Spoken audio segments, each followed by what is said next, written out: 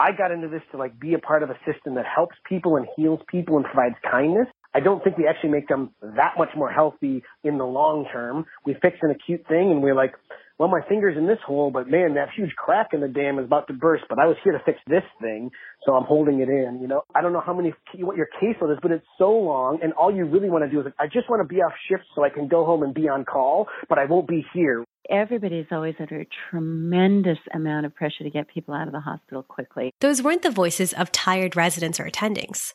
Those were actually the voices of social workers and case managers, Susan Headland and Drew Grabham from Oregon Health Services. It used to be in the old days we had time. You know, we had time to plan for some of this. And I think that's been one of the biggest changes in our current medical system is we rarely have much time. Truthfully, I've never thought about how the new demands of our healthcare system impact our social workers and case managers. You know, it's so easy for me to feel bad for myself. Oh, 4 new admissions, 20 notes to do, billing to do. The more I spoke to our interprofessional colleagues, the more it became apparent that we all feel that strain.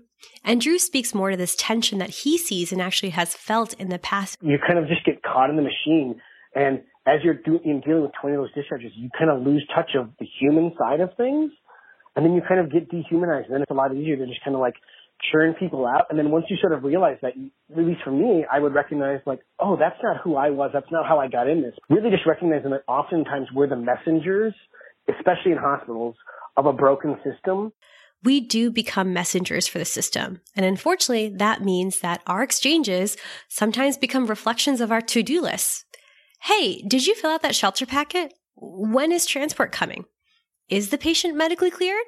We have this multidisciplinary teams, but we aren't really talking. We don't always get a chance to like kind of talk about that or even dialogue with our colleagues about the pressures we feel like when it's happening and kind of commiserate. But when we can slow down and step back, we often find like, none of us like this discharge. And without much pause in the day, it's easy to fall into the trap of thinking it's us against the social worker or care manager who wants to get these patients out. But in fact, we are all held to these metrics, this volume, this pace. And I've rarely got a chance to think about what's it like to be in the shoes of a social worker or case manager nowadays. And importantly, if we are so busy trying to get done our piece of the pie, when do we get a chance to learn from each other? And that's where the beauty of podcasts come in. It lets us go places that we don't usually get to go and hear the perspectives of people we don't usually get to hear.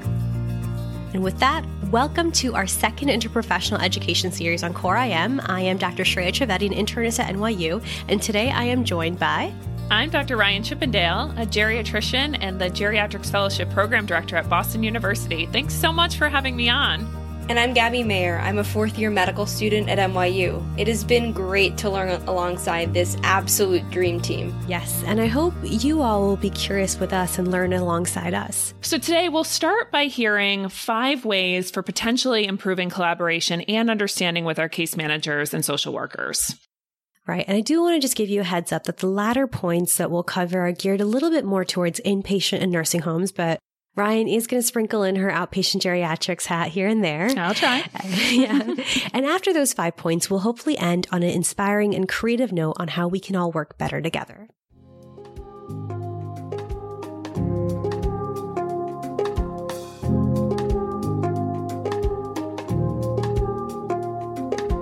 All right, guys, I have a confession to make. Safe space. It's okay. Lay it on us. All right, so the confession is this. Before doing research for this episode, I wasn't entirely clear on what social workers and case managers do. And in fact, I had not really a clue what the differences were between these two roles. Well, I can say with certainty, Gabby, that you are not alone. I've been working on interprofessional teams for the past 8 years as a geriatrician, and I'm still learning on the regular about the many areas of expertise that these folks offer our patients. Okay, thank you. That makes me feel a lot better because, medicine is lifelong learning, and this is included in that, I guess. But what I found interesting, too, was thinking about how this lack of knowledge is actually a well-documented force, and it's cited as a main factor contributing to workplace tension between physicians and social workers. In our residency, they're not like, hey, this is the medicine floor. This is your case manager. They do discharge planning. Here's the social worker. They do stuff. And that's what they get told. And you're like, okay, you do stuff, so I'll just send you stuff. So it's exactly as Drew describes. I can't remember ever getting taught what social workers do during medical school, or even when I started rotating on the wards. And so if we don't receive any explicit training in this, who does teach us? The answer I've discovered is often the social workers or the case managers themselves.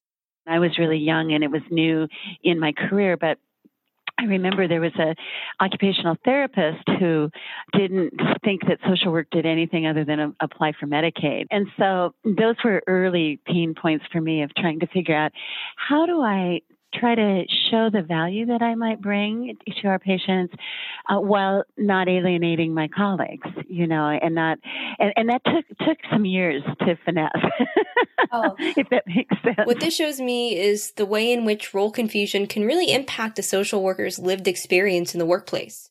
So let's do our part here to try and alleviate a bit of this role confusion and define the jobs that so many are confused about. Let's start by talking about social workers. So social workers from a training perspective hold either a bachelor's or a master's degree in social work. Those might be abbreviated as a BSW or an MSW. And then in addition, some social workers have additional training in mental health services and counseling. And these social workers will have the initials LCSW behind their names, which stands for Licensed Clinical Social Worker. We also have skills in individual, family, and group therapy. So this is a little known fact. The largest number of mental health providers in the United States are clinical social workers. Quite an important skill and role that these social workers are playing on a population level. What about case managers? What's their training like? So case managers at the minimum only need to hold a bachelor's degree. However, many of them come from a nursing background, and a few, approximately 4% or so as cited in the literature, have a social work background. But regardless of their degrees and where they're coming from, the majority of case managers learn about their case manager roles from being on the job. That sounds tough and maybe sounds a little bit like intern year, just learning on the job. Yes, it does. Yeah. But how does this distinct trainings that you really helped set up for us, how does it actually play out into practice? So this is unfortunately where it gets a little bit confusing, because despite these different trainings and skills as we read on paper, in practice, the roles of social workers and case managers actually overlap quite a bit. So, for example, both are responsible for facilitating transitions of care and accessing community resources. And by that, I mean housing, financial assistance, insurance applications. The one and hard fast rule that is worth highlighting here is that because social worker training has that extra emphasis on counseling, they can provide counseling services. And so here I'm thinking of looping them in for patients who have substance use disorders or mental health diagnoses or just any other social needs that can benefit from counseling.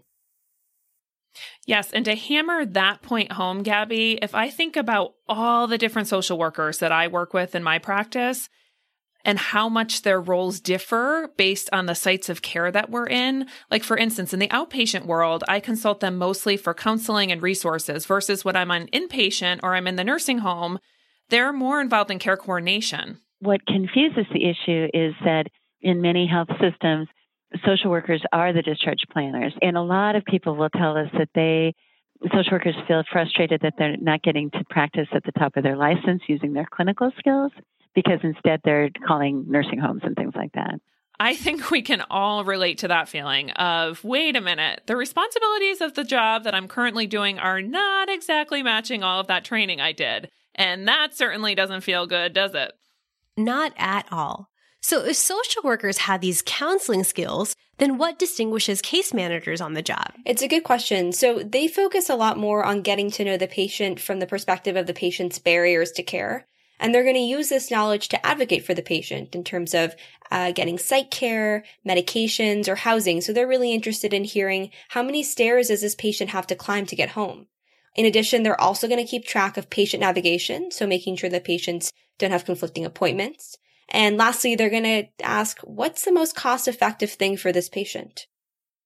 And to add one more thing to that, actually what I think is most important, what I distinctly see in my geriatrics practice is that case managers build really beautiful, intimate relationships with patients and families long-term, often over the span of years, but sometimes even decades. So we're starting to get a sense of how these different roles occupy slightly different niches. But Like most things in medicine, we have to take these role descriptions with a big grain of salt, because in reality, the responsibilities for case manager versus social worker can look really different across different hospitals and can also depend on the individual's prior training, whether they're working inpatient or outpatient, and everything in between. I've gotten much better at being like, hey, what's your title? And can you tell me exactly what's kind of in your scope or not in your scope? Because I go to different hospitals and there's different, some hospital systems here, the social workers are all just discharge planners, and some they're just therapists and all these things. So we just got to get better at understanding, like, what is it you define your role as, just to have an understanding. I'd say the biggest takeaway here is ask your social worker or case manager colleagues what their individual scope of practice is.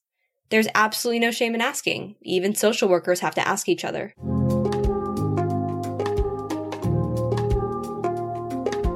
Understanding the training and roles of our interprofessional colleagues is definitely the starting point. But once we're there, which hopefully we are now, we need to be mindful of the limitations that social workers and case managers face. Right. This is just like how clinicians have to face the limits every day of what we can do medically for some of the tough conditions we see. So our second point gets exactly at that. What is actually in the purview of our interprofessional colleagues? And this point comes up more and more when we think about more complex patients. Social work referral, homeless. And I'm like, okay, do you want me to confirm that? Like, what is it you want me to do with that? And it's very impersonal. So I think it feels overwhelming. So I think it kind of starts with the physician, because often the first person is very morally distressing case. And it's not that they intentionally want to pass it on, but sometimes like, oh, and they're homeless. Like, well, I'm going to just do a social work referral. Drew reminded me of so many times in my training when I was managing a really complicated patient that I truly had no idea what I was asking or who I was asking my question to, but just wanted to scream, "Somebody help me!" Drew, I've been there. Right? Drew called this passing along the moral distress. The point being that it's not that these referrals to social work are wrong or inappropriate, but we have to acknowledge our social workers and case managers also are limited in what they can do. I mean, I still think homelessness is an appropriate referral. Like, I think if someone has addiction, mental health, lots of trauma, homelessness, but the reality is, but we're not going to solve those. But maybe we can just acknowledge them and then reflect on how those things might be at play during their hospital stay or during their engagement after the hospital system.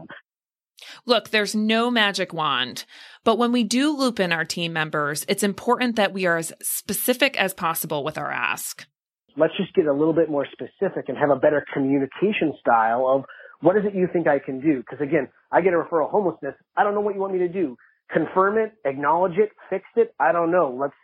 Tell me a little bit more. And if we don't create that dialogue, the social workers feel that burden of, they think I'm going to house them.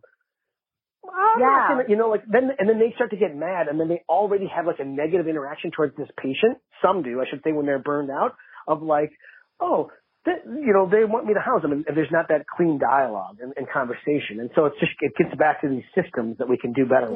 For example, in the clinic, I get really detailed with my consults to our social worker. Using the example that Drew gave regarding homelessness, I instead may write something along the lines of, "Patient is facing eviction. Please assist in connecting her to resources to help with an urgent housing application. Or please provide counseling over the stress of this poor patient losing their home." You are the social worker's dream. Years of practice, guys. This to me really reminds me of how I have been taught to never, ever, ever place a cardiology consult that just says, "Chest pain, please evaluate." Instead, when I'm on the wards for a sub-I, I'm going to rehearse a well-formulated, specific question before calling to make sure that we get the most out of the consult. Yes, I think it's just best practice across the board, regardless of who you're consulting. But you know what's worse? Over-promising things to our patients when we really have no idea what our colleagues are actually capable of offering, whether that's from an insurance angle or a time or resource limitation. For example, the palliative care social worker I was speaking about yesterday, she's dealing with this really complex situation with a patient who has long-term houselessness. And the hospitalist said to the patient, "We'll find you a place to live before you're discharged." And that's probably not possible, And so I think one of the things, it's helpful if people ask before they promise services that we may or may not be able to deliver on. I wish I could say I didn't see this all the time, but often a very eager and well-intentioned clinician will tell a patient without consulting anyone that they can go to rehab or get all these home services that a social worker or case manager could literally tell you in 6 seconds flat won't be possible with their particular insurance. Oh boy, I can already see myself doing this as an intern. Yep, I've definitely done it. And then guess who's forced to go in and undo the damage? Probably not me. Let me tell you. Yeah, it's usually not you or me. It's the case managers and the social workers, which usually doesn't lead to a satisfied patient and can contribute to lots of frustration for our colleagues. And I bet if this is happening repeatedly, that this is going to really fracture the sense of cohesiveness and lead to team burnout. I'm afraid so. So my biggest takeaway for this point is to be realistic of the limited resources our case manager and social work colleagues have in their toolboxes. And the more specific our question is, the better.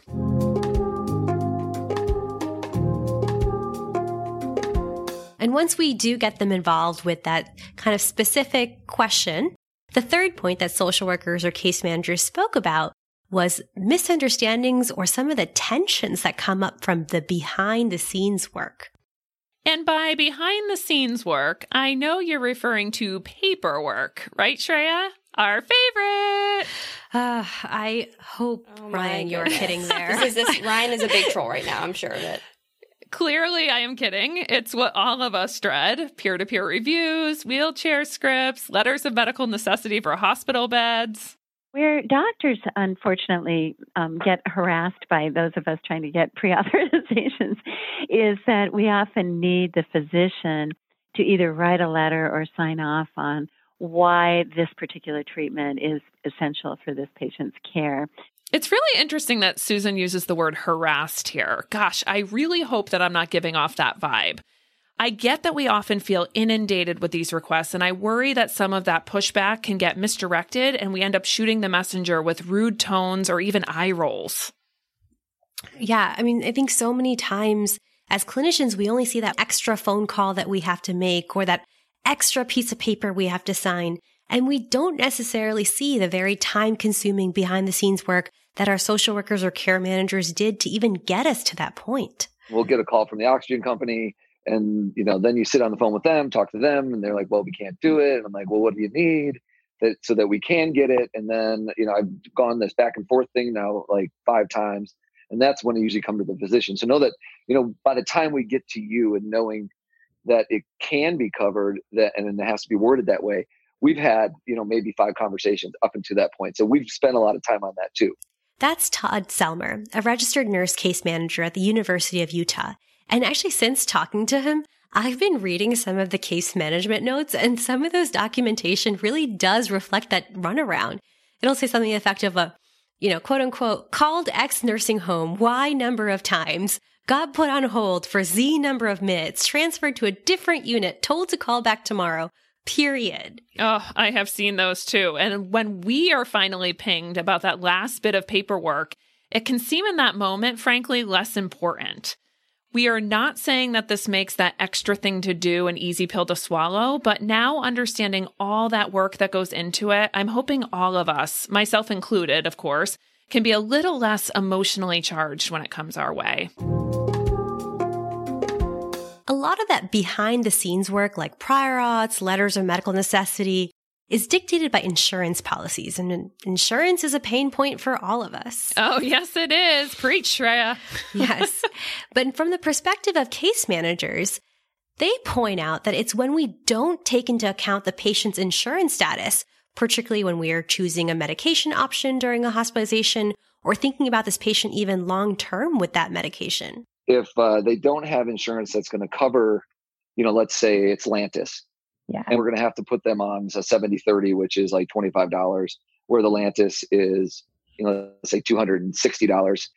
One of the big things is to start looking at that during the treatment process. So we can work with our medical team and say, hey, did you know they're unfunded? You have them on Lantus. Can we switch them to something else so we can get them on an insulin regime that is going to work when they leave the hospital with the funding that they have, if it's out of pocket, if it's insurance, and what the coverages are.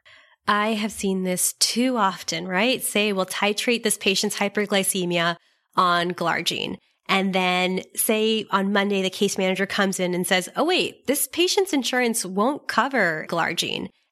And then sure thing, an hour before discharge, we change it to 70/30 insulin or a cheaper regimen. And then we're just hoping and guessing that this patient's sugars are going to respond in the outpatient setting as appropriately as they did in the inpatient.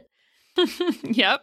And I know it's hard to add another thing to keep in mind, but some EMRs can actually, if you can believe it, be helpful with this by either allowing us to add an insurance column to our inpatient lists or adding it to the top banner, making it front and center. Huge plug for that. I recently actually just added the insurance status column right after the patient's room number. And it's actually been really easy and useful. Just get a quick peek. Oh, this patient's uninsured, or, oh, has Medicaid. And let me loop in this care manager early in terms of the expensive meds. And especially because some hospitals have charity care or extra services for uninsured patients, our social workers and case managers can really help pull in how to still access some of those treatment options. Some of the IV stuff, we have an infusion team that works in our hospital. So we'll give them a heads up when we think someone's going to need, 6 weeks of an antibiotic for osteo. And we'll have them do a test claim to see, what their insurance is going to cover, what's the out of pocket for the patient. And so anytime we're looking at like big ticket items or that, you realize that have gotten denied by insurance before, is you kind of keep those in the back of your head when you're starting to send a patient out. And while I wish I had this kind of stored in the back of my mind, as Todd says, I feel like I learned a lot of these big ticket items that don't get good insurance coverage trial by fire and getting some deep sighs or some angry phone calls from people. All the time. I spoke to some of our case managers here about what some of those common big ticket items were. And some of the things that we came up with were things like the DOACs, some of the insulins that we use very commonly, newer diabetic regimens, oral chemotherapeutic agents, newer antiplatelets like ticagrelor. So with these, really giving a heads up to the case manager allows them to run a test claim, see how much the med will cost, and then they'll go back to the patient and see if they can actually afford it. If not, it's back to the drawing board and our discharge is delayed.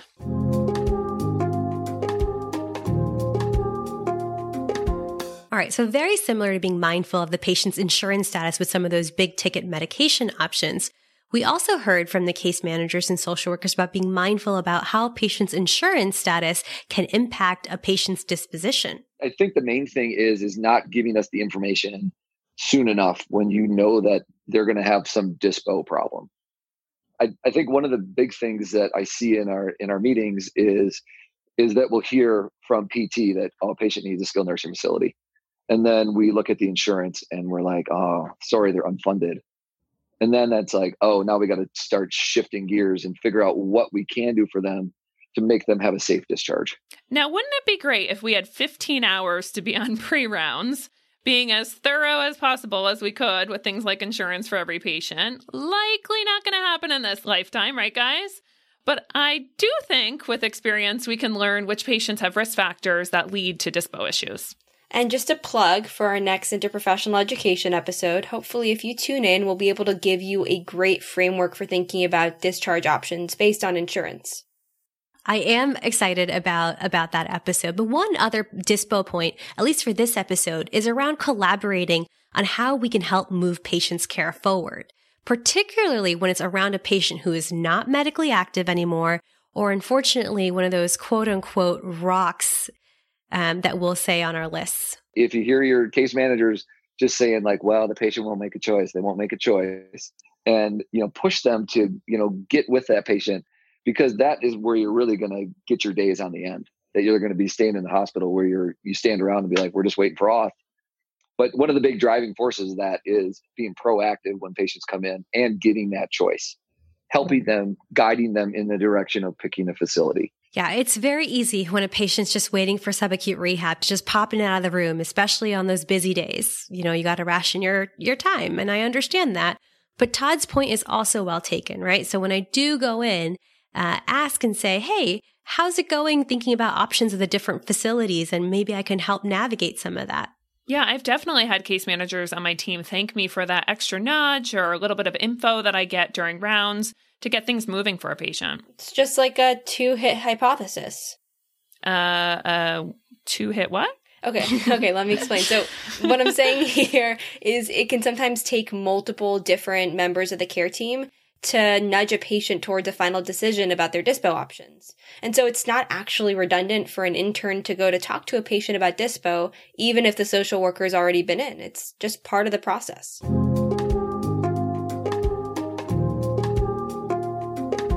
And so hearing some of these areas for better collaboration with our social workers and case managers, it's made me reflect on a quote I found a few years ago. And this quote actually comes from a MedEd article from 1974. Wow, historical. This quote is vintage. And still very relevant. It is a vintage quote, but it is absolute gold. And so I want to share it with everybody. The quote goes like this. It is naive to bring together a highly diverse group of people and expect that by calling them a team, they will in fact behave as a team. It is ironic indeed to realize that a football team spends 40 hours a week practicing teamwork for the 2 hours on Sunday afternoon when their work really counts. Teams and organizations, though, seldom spend 2 hours per year practicing when their ability to function as a team counts 40 hours a week. I don't even like football, and I absolutely love this quote. I love it too. It is naive for us to bring together a resident, attending, case manager, social worker, nurse, and think that just because we're calling it a team, that they will in fact behave like a high-functioning team without any practice or pause. So how do we navigate these assumptions around interdisciplinary collaboration? As someone who's going to be working on teams for the rest of my career, how do we start to build up our teams and practice working within them? Yeah, so no right answer, but because we're moving more and more to team-based care, it is important for us to think about how do we create the space for us to talk about how to best work with each other, to hear some of these frustrations that come up and navigate them. A recent QI project I actually recently tried and really liked was we took just 5 minutes on the first day of an inpatient rotation at the start of multidisciplinary rounds, and we just said, let's go around and introduce ourselves and what our roles are. That's really, really cool because that's exactly what Drew recommended when we talked about pain point number 1. Exactly. Full circle. Good MedEd pedagogy right there. Yes. Yeah. And, it was great because after we got on the same page about, who is a social worker versus who actually is the case manager and their particular role on that unit, or which intern is which, right? Clarifying even that. After we got into that, we actually talked in a very appreciative, non-judgmental way. What does ideal communication look like for everybody and how do we get there? That's really great. And the underlying thing that you're doing there, Shreya, is intentionally creating that psychologically safe space. Yeah. And it was just really great to hear that feedback that what is actually helpful for the nurse to hear on rounds? Or how do we get the case manager feel more comfortable speaking up more instead of the resident just kind of monologuing, running through patients? But actually the best part was the following week, we actually took time to give positive shout outs on the things that we had talked about from the past week. And so I'm not a euphemistic person, but it was actually close to magical, seeing the social worker give my borderline burnt out intern a shout out in front of everyone for helping with a difficult dispo situation, or the senior resident, her giving shout out to the nurse for going out of her way. It was just so eye-opening to see how far people feeling appreciated in the workplace can go. And I think it's not just that appreciation feels really nice. It can actually really help workplace dynamics and collaboration. So for example, here's a fantastic story illustrating this, told by Dr. Daisy Smith from the ACP. I was precepting residents in clinic, and one of the residents was presenting a patient who had been homeless with multiple complex medical problems. The patient was there for follow-up, and the resident mentioned that the patient had recently moved into temporary housing and that their medical problems were under much better control. And I said, who was the social worker who helped you? And she told me who it was. And I said, well, why don't we go and find her and let's go in and celebrate this moment with the patient together. Since then, I felt like whenever I need anything in clinic, that social worker is really, she's just so appreciative of our including her in that successful moment. And isn't it just so much more fun to come to work when you've developed great relationships with the people that you work with? We're all on the same team. We all got into medicine to help patients. Yes, we work under less than optimal conditions and less than optimal pressure and pace, but we do need each other to move our patients' care forward, and our patients need us to truly collaborate in a cohesive way. Absolutely. And so to summarize what I'm taking away from hearing these social workers and care managers are 5 potential opportunities to better collaborate. Number 1 is going to be that foundation, really understanding what are their unique roles and responsibilities in your particular care setting. And number 2, really knowing those limitations of what they can practically do for our patients. Number 3, let's not shoot the messenger in the less than ideal system that we work in and be a little bit more empathetic to all the behind the scenes work that we all have to do. And number 4, being mindful of a patient's insurance status, particularly for those expensive, big ticket medications. Number 5, on a similar note, thinking about the patient's insurance status and how it might impact someone's disposition, which we'll cover in a lot more depth in the next episode. And last but certainly not least, it's a bonus point. Yes, it is. The importance of taking the time to appreciate and even celebrate each other's wins, no matter how big or small. Yes, and I'm all for those celebrations. But that being said, this is all easier said than done, right? We have more days than we'd like where we are, pulled in every direction. But certainly hearing these social workers and care managers' perspectives definitely gave me food for thought and opened my eyes to opportunities to better work with each other. And so with that, we would love to hear from you. How are you creatively building that psychological safety with your team members? We'd love to hear if this episode was helpful for you, and if so, how. Tell us if you were inspired at all to make any changes, and let's continue this conversation on Twitter, via email, or any of our other social media accounts. Please share this episode with your colleagues or team members if it was helpful for you. And if you like this episode, give us a rating on iTunes or 10 whatever stars. or whatever podcast. That doesn't exist, but we'll take 5 stars. It does now. Whatever podcast app you use, certainly, and it does help people find us. So we appreciate the feedback. And remember, you can get CME credit with this episode with ACP. We'll link the exact URL in the show notes. Thank you to Ara Macklin for his wonderful audio editing. And as always, all opinions expressed in this episode are our own and do not represent opinions of any affiliated institutions. And with that, thank you so much for listening today, and take care.